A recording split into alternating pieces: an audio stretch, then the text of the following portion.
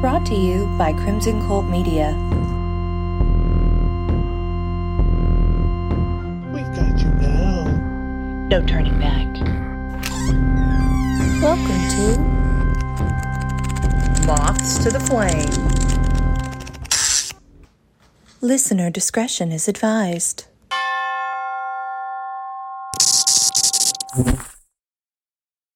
Welcome back, Morbid Moths. Today we have A.L. Davidson with us. Welcome, A.L. Hello, thank you for having me. I'm excited to be here. I am super excited to have you here. You are, if I'm not mistaken, a writer of massive space operas and tiny disturbances, which I think is super fun. I can't wait to talk about that.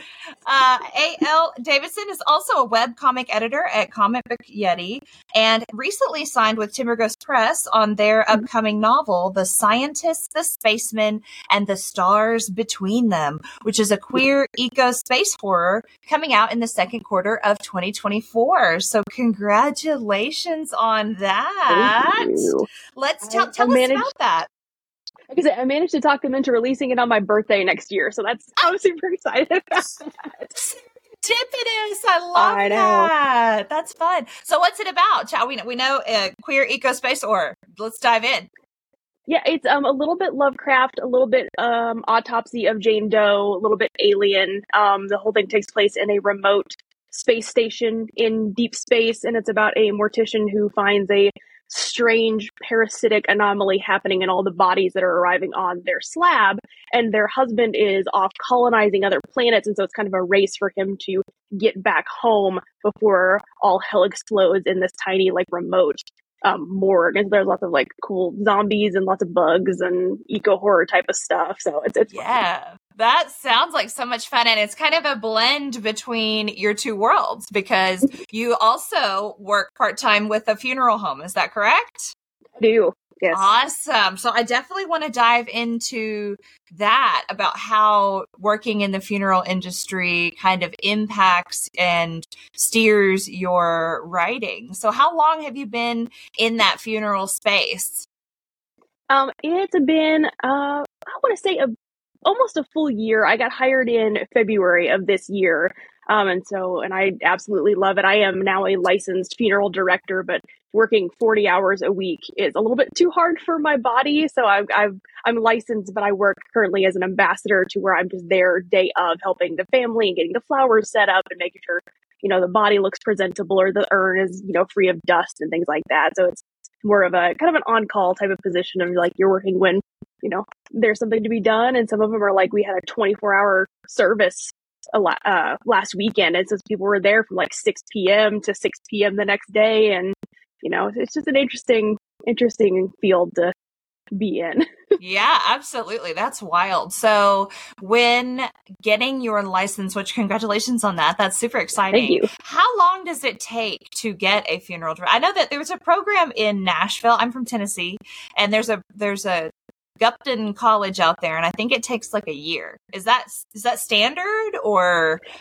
It depends on the state-to-state requirements. I live in Kansas, and so for the people in Kansas, it is just a test. That's all you have to do is you have to study, read the guides, and take the test to be the assistant. And it's 2 years of schooling to be a full-fledged director that has the embalming and the crematory and things like that. But I know in Missouri, to do what I do, which is the assistant funeral director, it requires a year of apprenticeship and 2 tests. So it varies from state to state depending on what's going on. It's that whole weird thing that happened in Colorado where they don't have much regulations at all, and they just found the guy who had 100 some odd bodies in his basement because it's not regulated. So it just really depends on states and who's running things. That is wild. That honestly makes me feel like I need to write nonfiction about that because I love nonfiction diving into, kind of exploring that realm. And that is fascinating to me. I guess I just expected, I work in education, and so licensure is pretty similar across the board, and so I just assumed, I guess incorrectly, that it was the same for every state. So that's wild.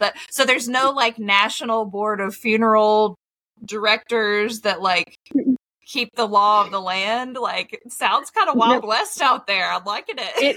It is. Well, and then like the interesting thing too is because it just depends on like the culture and the laws and things like that. Like we only have one like natural burial place, which is one of the ones they just kind of like wrap you up in a cloth and put you in the ground with nothing else.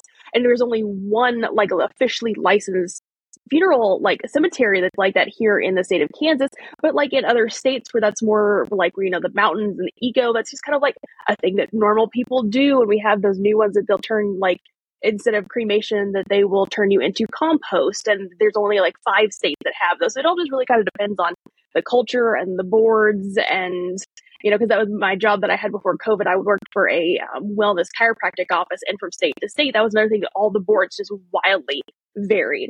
And so you never quite know when it comes to those sorts of things, especially in like the health and wellness and like life type of stuff. You never know what you're going to expect. It's so strange. That is wild. Well, and I'm morbidly fascinated, obviously, Moths of the Flame, with all things, you know, death and end of life and all the, you know, some of my friends who are funeral directors, all the time I'm asking them, I'm like, okay, but is it legal if? Can I have this done? Can I do this instead? Like, can somebody just take my body and put it in a case? Like, you know, and then they're telling me in the state of Tennessee, you know, like a Viking funeral, like the funeral pyre and the boat, like not legal, not allowed to do that. But Colorado totally is. And I was like, well, that's shitty. Yep. You know, like we got the shit end of the stick out here. Granted, we're out in the country, so you have all these like, I literally know people that have just not called any kind of funeral services in and have done their own thing. And I'm like, you do you, but woo-wee, I don't want to be getting any kind of, you know, charges or anything. But yeah, that's wild. So what an interesting field. What drew you to the funeral industry? I'd kind of always been one of those, again, morbidly fascinated by it. I remember when I was, I had very severe, like, undiagnosed anxiety as a kid. And so my parents were like, she's weird. What do we do with her? She's not making friends. What do we do with her? And so they took me to like a therapist to be like, hey, can you help figure out like what happens, kind of thing like that. And the first thing that I did was they had like, you know how they have like the sandbox, like in like Us, where they're like playing with the sandbox and you pick out the toys and you're like, this is how you're feeling. I immediately went for the cemetery set with the Casper figures because I liked that spooky stuff. And of course they were like, your daughter's depressed. I was 6, but they're like, she's depressed and she needs medication because she's like obsessed with death. And you know how the 90s. I know. Yeah. Oh yeah. We were all freaks. Yeah, for sure. Right. But it was one of those that when I was 19, my mother passed away unexpectedly and my father passed away 6 months later. And so after that, you're just kind of like, and I had 2 younger siblings, and you're just kind of like at that point of like, well, nothing can bother me anymore. Right. I am traumatized out. Thank you very much. Yeah. Yeah. Oh yeah. My and God. so I've been trying to get into it and just never had like the right like chances and opportunities. And I was working on a novella script and I had emailed a local funeral home here and I was like, hey, I have weird questions. Can I just come in and like tour and see how things go? And once I got into like the behind the scenes of it and like she had no sense of like privacy or shame. She's like, yeah, whatever, you want to come in and see, we're cremating a body right now and you can look in and watch it. And I'm like, I'm just a random stranger who emailed you on the internet. Yeah, like that's apparently okay. Yeah. But yeah. And so after that I was kind of like, man, this is really something that I like. And the funeral home that my the cemetery, it's a funeral home and cemetery combo, and so they have, my parents were interred there and it's really close to where I live, and they're like, hey, we have these positions called ambassadors open that basically you're just kind of like an on-call, like it's very similar to running a wedding. So you're almost like a wedding planner, like that they're helping. A funeral coordinator. Yeah. So you're kind of just like an on-call type of thing. And then I was finally able to get licensed and now I can do technically all the fun stuff, but I'm kind of like, I'd rather just do the day of and helping with the families. And you know, it's hard to sit in a room with a grieving family and be like, let me charge you $10,000 to put them in a box. Yes, day in and day out. That is rough. Well, and this is my annual reminder to the public that you can buy a coffin or casket on Walmart.com for less than they charge at the funeral home. So isn't that crazy? When I found that out, I was like, this is my new mission to tell the world. We've had some families that were just like, we didn't like any of the like urns that you have available, we just got ours off of Etsy or on Amazon. And it's at that point where it's like, you know, if you find something that's more custom, especially like if it's like a little kid, you don't want to get a big ugly grandma urn for your baby, you know, stuff like that. And so when you find something that's cute and sentimental, it's always kind of like, yeah, you do go do your own thing. The only thing that is required, and another state by state thing, which is really weird, is the state of Kansas requires any like remains or cremains that go into the ground has to be in a vault. So you have to buy a concrete vault to put them in, so that way it doesn't disturb the ground and it doesn't harm the actual like coffin or the urn that's being interred. And so they give us a state by state varied things. That's the one thing of like, oh, if you want to like, you know, inter someone, you have to have a vault in the state of Kansas. Wow, so I learned that was is expensive. Yeah. Well, the vault, and the fact of the matter is, with all of the water in the ground, not to be like, you know, sorry, funeral industry, but like they crack, they break, they, you know, the water still gets in there. I'm just like, what is the purpose? You know, it disintegrates after a while. So I can't, I don't know. I have this like, I'm super fascinated by all of it, but then I also wonder, why do we try to have with, you know, being embalmed and all, like we're going in the ground. Why are we trying to like make it the most serene, perfect little place ever? I know people are in grief. They're so, you know, not wanting to think about their family member disintegrating, but there's almost something peaceful about naturally going back into the earth, I guess. I don't know. I have such weird thoughts about all of it, but that's fascinating. Yeah, you hear weird things from different people and different families and different walks of life. Like I did a few Vietnamese services, and they're the most gorgeous services. They're beautiful, and they're like these big, like almost like galas. Everyone is dressed to the nines, and they get these big, beautiful, like wooden hand carved coffins, and then they put like $10,000-$20,000 in cash in there, and then they cremate them. So they embalm them. I was like, grave robbing. No. And so, but that's just part of their tradition. And so you just learn a whole bunch of interesting things. Like we had one woman, she was 6 months to the day from turning 100. And she was a seamstress in World War II and fell in love with it, ended up becoming a fashion model locally here and made her own wedding dress line. And like these are the things that you learn from like the families and on the obituaries of their lives and things. It's a very fascinating kind of, you know, it's a very hard industry to be in, but at the same time, it's just very rewarding because you're learning so many things about so many different people. Oh, so yes. And you have to be that calm presence for them too, and be able to be a comforting, safe place for them. And I'm sure that that's really rewarding and nice. I feel like I would love all of that environment, but then when it came to kids, I can't handle that. It's just, I can't read it in horror. I can't be, you know, that's too much trauma in my life for sure. So, well, that is fascinating. It sounds like you really enjoy the work that you get to do in the funeral industry. And so then that's bled over into your books, into your book writing, right? So many of my characters. Okay. So your book, let's talk about your book that's coming out next year. What was the process like? Did you just have a spur of the moment inspiration for that book? Or were you like in the middle of an embalming and you were like, oh, I think I want to write a book about this in space? Like, how did that go? Well, this one, it's so funny because I was talking to somebody on Twitter or X or whatever it's called now. They were like, I don't know what the process is. Right. They're like, I don't know what the process is of like, is it okay to turn short stories into like full manuscripts? And I was like, almost every single one of my completed manuscripts came from a short story. And this was originally supposed to be about a 15-page short story that the longer I started writing it, the more I'm like, oh, but I could add this and I could add this and I could do, you know, expand on it. And sometimes I just get into these zones or next thing I know, I'm like, oh, I'm 20,000 words deep and I have no idea how I got here, but it's working. No longer a short story. No, well, they never, even my short stories are never short.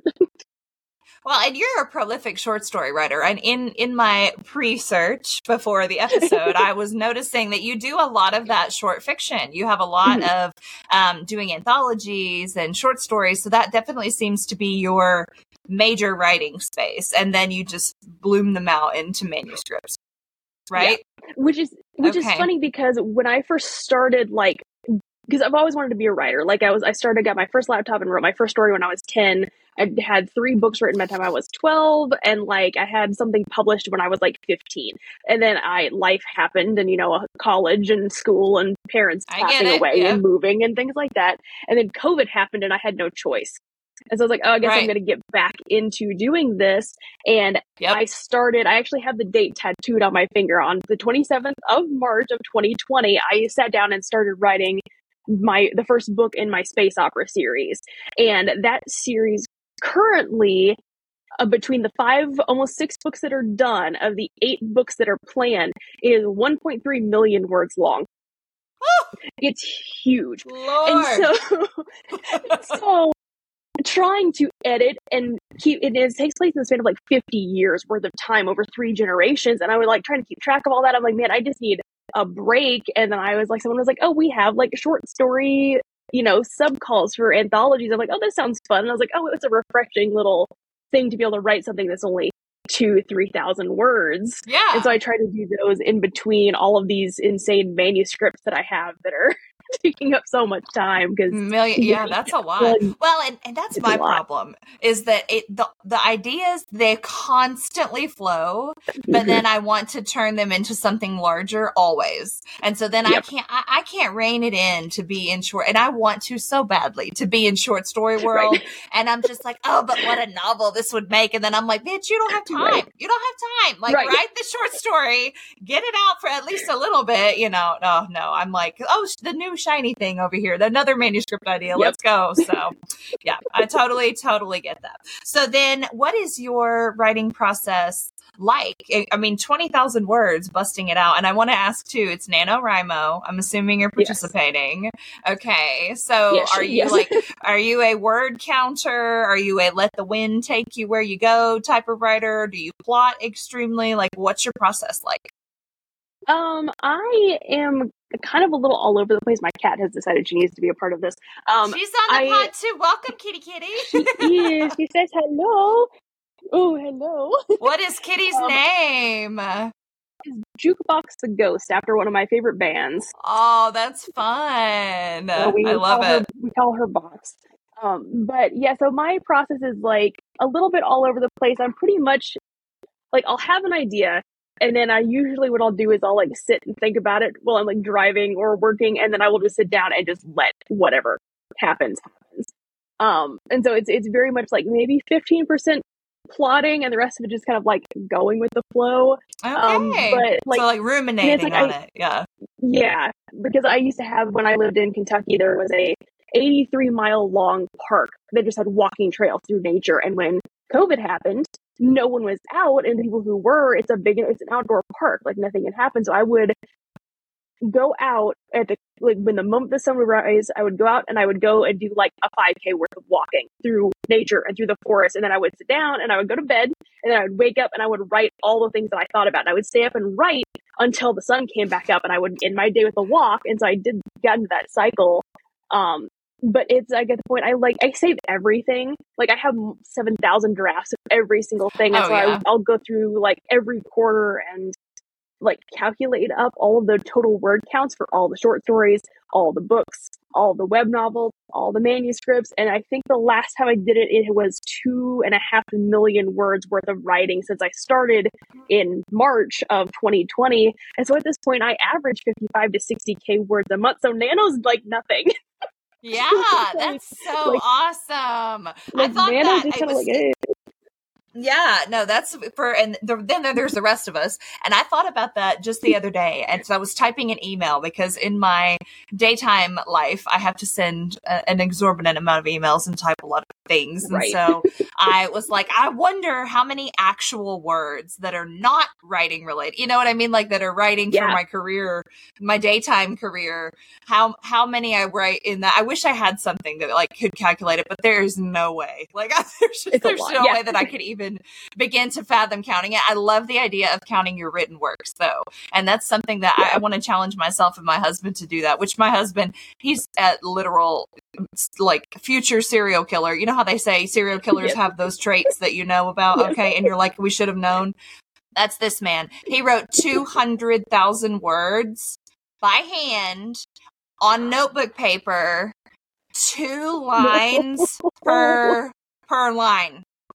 Is that not a serial? That's a serial killer, and I'm married to him. Yeah, that's a little yeah.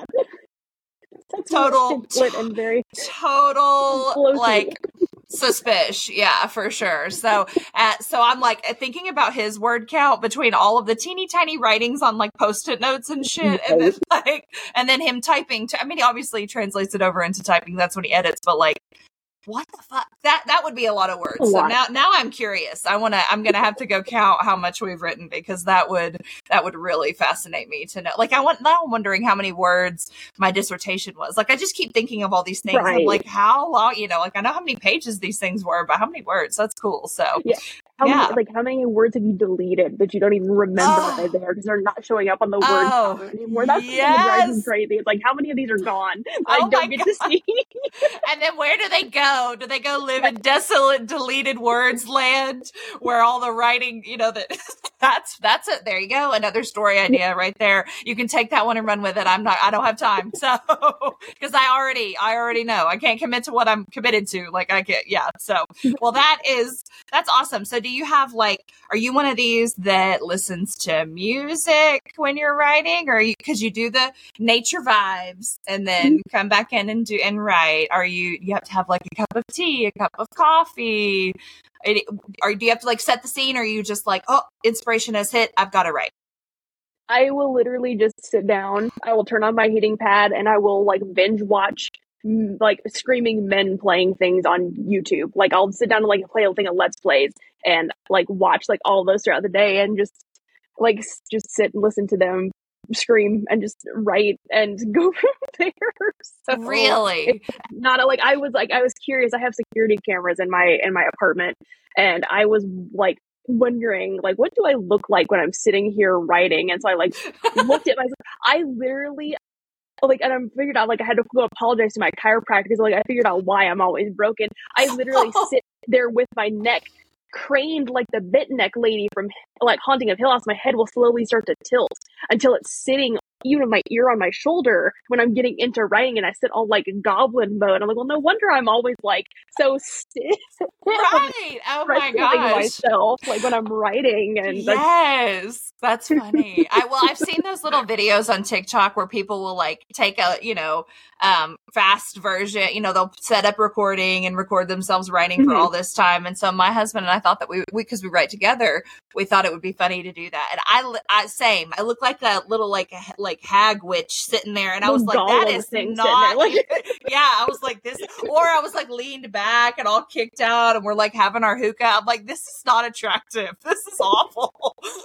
It's not a pretty process. No, not at all. Not at all. I was just like, oh dear. I think people envision writers, sitting there or maybe having their little cigar, or their, at their fancy writing desk. And I'm like, half of us are chilled out, sitting in our comfy chairs with our blankies and our, so whatever works. There's a horror book, and I can't for the life of me. It's called Kill Creek, and it's kind of like that episode of Scooby-Doo where they had to go inherit the house if they can survive the night kind of thing, which is really funny because when I went to go see my acupuncturist, I would drive by Kill Creek multiple times a month. So I know where that area is. It's That's 20 minutes from where I live. But the writer chick in that story, he describes her as getting up and doing yoga and then walking to her leather armchair butt naked with a glass of wine to sit down and write in the morning sunlight. I'm like, no one does that. I mean, that's not how it goes. Maybe no clothes. I'm pretty open about our nudity here on the podcast, but a glass of wine in the early morning sun, absolutely not. Absolutely not. He's with her floor to ceiling glass windows that looked out over her expansive property. I was like, who is this? Yeah, she's already famous. That's not a regular old writer for sure. God, my God. No, that's like men writers writing women. She breasted breastily across the room, that kind of shit. Not believable. Yeah, love that. Oh my God, that is so. Okay, so let me ask you this then.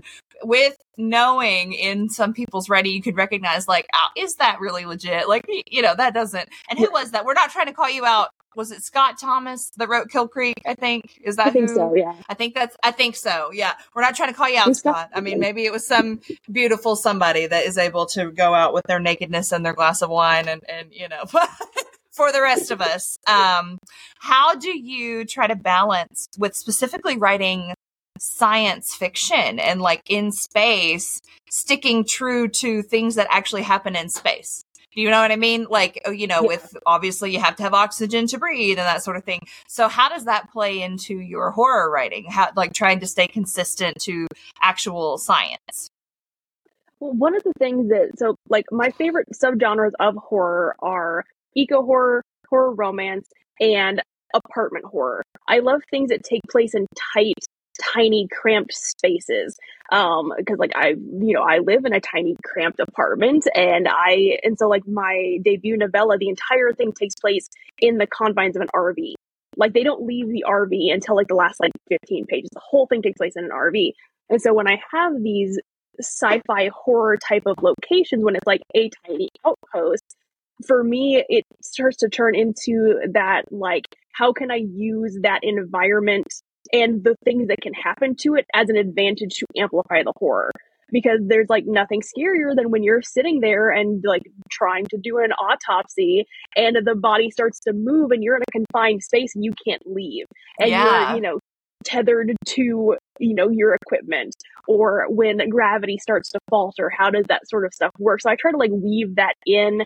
And it's hard because you don't want to be like an exposition, dump of like, this is how all the science works. But, it's kind of like piecing it in there and like describing the environment of like describing the layout of the one whole wall in this outpost is full of hydroponic stations. And so it's full of flowers and water. And so like adding those of like, oh, the water suddenly stopped. Why can't I hear it? Is it the gravity? Did oxygen fail? Did power die? So you kind of use those things to like play into the environment of the story, so that way you can also be a little bit finicky. You don't have to be entirely scientifically accurate. But it also like adds to the ambience and the horror of it all. So I love those sorts of things. That is cool. And I have to I have to walk a very thin line with that too, not in the biological perspective or ecological, but from a historical, because I like history. And so diving into it, but I'm like, okay, this is not a history lesson, Marie. Calm down. They're not trying to learn about the culture of the people, but like, I'm like, calm down with the exposition. They're going to get it. Just thread enough in there so that it's not like, it helps with that ambiance that you're talking about. So but not an entire, because it would become a history lesson. Right. So warning to anyone in reading my books. Like 45 minutes trying to research like when certain types of light bulbs were like created, because I didn't want to mention the wrong kind of light bulb in a story that took place in the 1950s. No one's going to care. But to me, it was important. Oh, I would care. No, see, I promise you I would. I'm weird like that. I'm one of that. And I always think of the me's out there that are like, they are going to know that dress, that was not in that time. Because I'm a freak like that if I'm reading something and something like pops out to me and I'm like, is that, I don't know about that. And I will look it up like a freaking, like, absolutely ridiculous, but I will do it because it's just, but also, so it's a fun thing, because you also have to watch your colloquialisms and like the phrases and that sort of thing, because, they might say, I can't even think of one right now, but I'm always having to cleanse them from my writing because I'm like, I didn't talk like that in 1845. And, so that's, I think at least with space or aliens and that sort of thing, you get a little bit of flexibility there because it's, I mean, the entire universe is your oyster instead of the world. So that's good. So I have to ask, what is your favorite written work that you've ever created thus far? I have a novella that I have a Kickstarter planned for in March. And it is my absolute favorite piece of thing that I've ever written. It's a, kind of weird, I call it a sensory deprivation novella it's called He Hears Death, and it is kind of a mix of Silent Hill for The Room and House of Leaves. Ooh, And I'm intrigued. So, and it's interesting because I got inspired to do it because the first movie I went to go see back after COVID was The Green Knight. And I love A24 films. I love Dev Patel. That man can be in anything and I'll watch it. But, yes. But I have an auditory processing disorder. And so I can't understand when A24 does those whispery type of, like, I can't understand a single thing. And the movie was gorgeous. I have no idea what was happening. Yeah.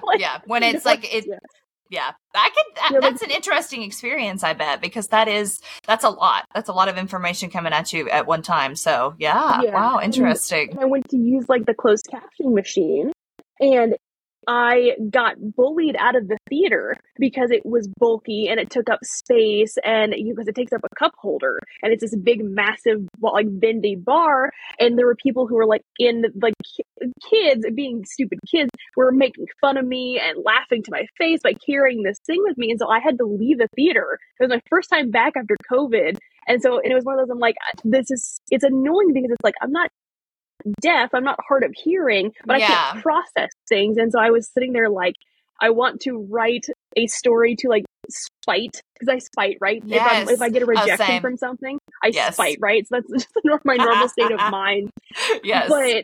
And so I wanted to like do something that kind of like reflected what it was like to experience things from that end of things. And so this whole story is about, and go figure, it's about an embalmer who works at a funeral home. Surprise!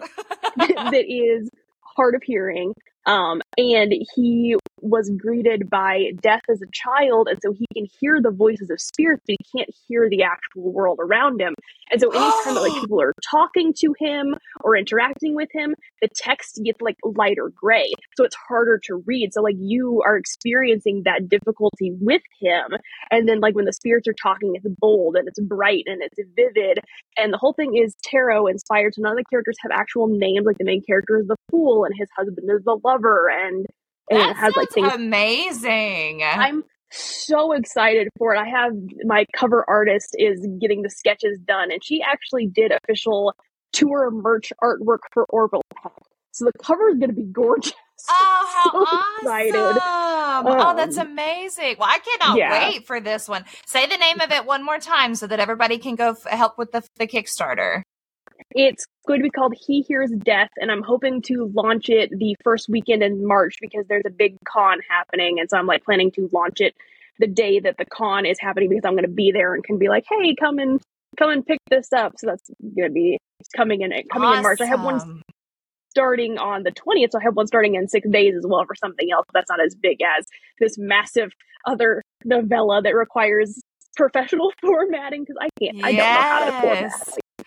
That shit is miserable. Let me tell you, it's bad. I was doing some of that earlier today, and like I'm a multi-passionate person. I dive head into all the things, but man, fuck formatting. It's really bad. Yeah, really bad. Yeah. So I never get again. It. There's some that love it, and those that love it, love you guys. Because for those of us that don't, man, not for us, for sure. No. Okay. And so, no. So correct me if I'm wrong, but I think you can be found on all of your social medias and Kickstarter and everything at Maybe Mockingbird. Is that your handle across the board, or do you have other websites that you'd like for everyone to know about? Because I want to make sure they can find you to support your ventures. Right. That is my handle on everything except for Twitter, because Twitter only allows a certain number of characters, and it's one character too short. So on Twitter, it's May, the letter B, and then Mockingbird. Everywhere else, it's actually Maybe Mockingbird spelled out. Okay, so maybe Mockingbird. Well, I mean, good old Twitter or X, whatever the fuck they are. Yeah. Well, and it seems like people there was a mass exodus, and then everybody went to Blue Sky and Threads, and now I'm seeing people seem to be kind of migrating back over to Twitter, and I'm like, I think I don't know what we're doing right now. It's a sad, strange world that we're living in. It's weird. So, So maybe Mockingbird, and you have Patreon and Instagram, TikTok, all the things, right? All the things. Yes. Okay. Yeah, Patreon and is Alicia Davidson. Yeah, Patreon is Alicia Davidson author. And then my website is disturbancesbyalicia.weebly.com. So, and I have links to everything on my website to make it easy. So, okay. See, that's perfect. Yeah. And I plan to link your link tree in the show notes. That way everybody can find a one-stop shop, find everything you got there, and they can go and donate to your causes, get your books, find some awesome short stories and all the websites that you do, all that cool stuff. So now I have to ask you, are you ready for the lightning round? I am. Okay, here we go. So I tried to make these more space themed this time since you in the space world. So would you rather encounter a black hole or a fearsome creature deep in space? If you could survive the black hole. A creature. A creature? Okay. Yeah. Okay, cool. I honestly feel like I'd rather go for the black hole. I'd be like, just shoot me in there. I want to see what's up. If I could survive it, you know? So, would you rather face the theorized ends of the universe, or would you rather never go to space at all? So it's either the total end or never. Oh wow. Hard-hitting questions here on the pod. Well, because that's the problem is that my biggest dream is to go to space. My biggest fear is the end of the world. So, like, you're hitting here. It's like, Man, perfect. I expect this to be so hard. No one does. I come in here with the kill. Like, nobody expects it to be hard. I think I want to go to space because the end of the world's going to happen whether I say to or not. So I feel like, you know, that's going to happen. Send me to space. That's Send me to space as the world is ending. At that point. Yes. And you can just float around and see what is that? Was it an episode of Doctor Who where they were watching Earth explode the end? Do you watch Doctor Who? Do you know what I'm talking about? I think that sounds familiar. Yeah. Yeah. I think there's an episode where they get to watch like Earth explode and it's a whole thing. And I'm like, I'm sure, you know, I'm sure the aliens will be glad to see us go, but right. You know, okay. Would you rather be stranded on a desolate planet or face a swarm of asteroids while you're in a spaceship in space? Desolate planet, because then I'll be alone. Sounds peaceful. I would go for that too. I would be like, that sounds peaceful. That sounds nice. I can just hang out and be quiet. It'd be great. Then we'd end up on like the water planet from what's that? Subnautica? Yeah. Like, so where it's just all water and there's like nothing. Yeah. And that would be shit out of luck because I'm not a very good strong swimmer. Like, it would be awful. No.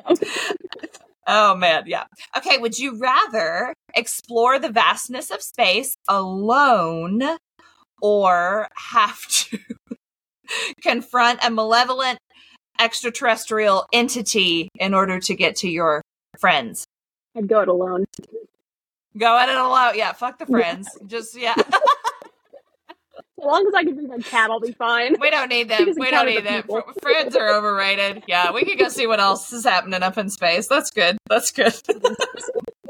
Okay. Would you rather discover that Earth is the only planet with life, which would be super fucking lame, or encounter an unknown alien civilization but they kill you?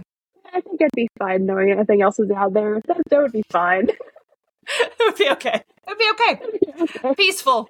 Yeah, peaceful. Okay. Would you rather? I feel like I was like, it must have been really late when I wrote these or something because some of these questions I'm like looking at them like, whoa. Would you rather experience the concept of the universe repeating itself in another Big Bang? So having to experience another Big Bang, assuming that you survive, or face a cosmic horror beyond human comprehension. I made these like all awful options. I love the nihilism. That's what we're here for. Yeah, I'm sorry. I don't know what kind of mood I was in when I wrote these. Like, it's cool to come face to face with a cosmic horror. Definitely. I think so too.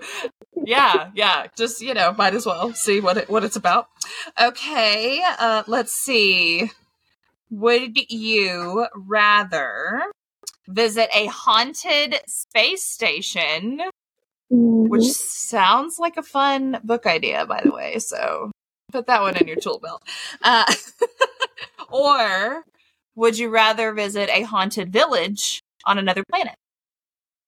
Oh, that's hard because both of those sound amazing.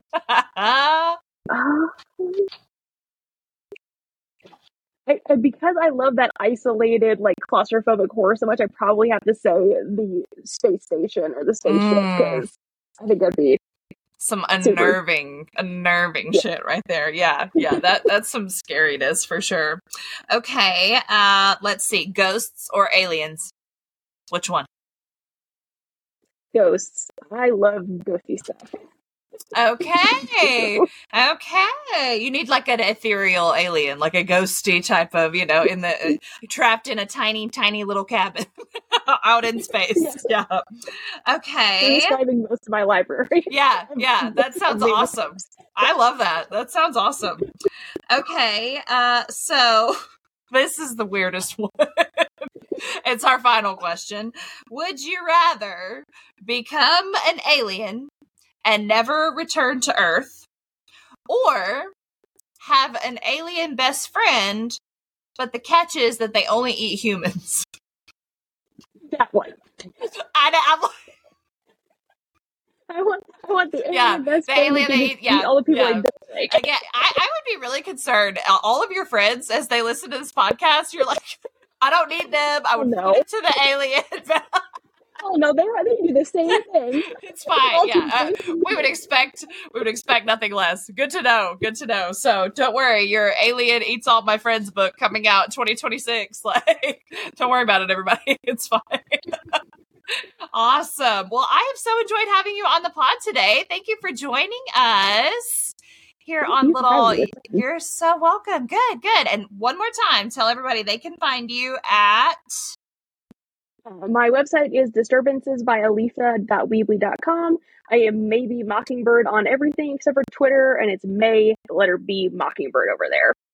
So. Okay. Yep. Okay. We're going to make sure to find that. And we're definitely going to go fund the Kickstarter for that badass novella coming out next year, because that sounds amazing. Yes. And then you have, we'll be watching for your Queer Eco Space Horror too, coming out later in 2024 from Timber Ghost Press. So lots of exciting things happening for you. Thanks again for coming. Yeah, definitely. We'll keep in touch. We'll see you from Moths to the Flame. See how you're doing with all your writing ventures. So we appreciate it. Thank you. Thank you. Bye-bye. Bye.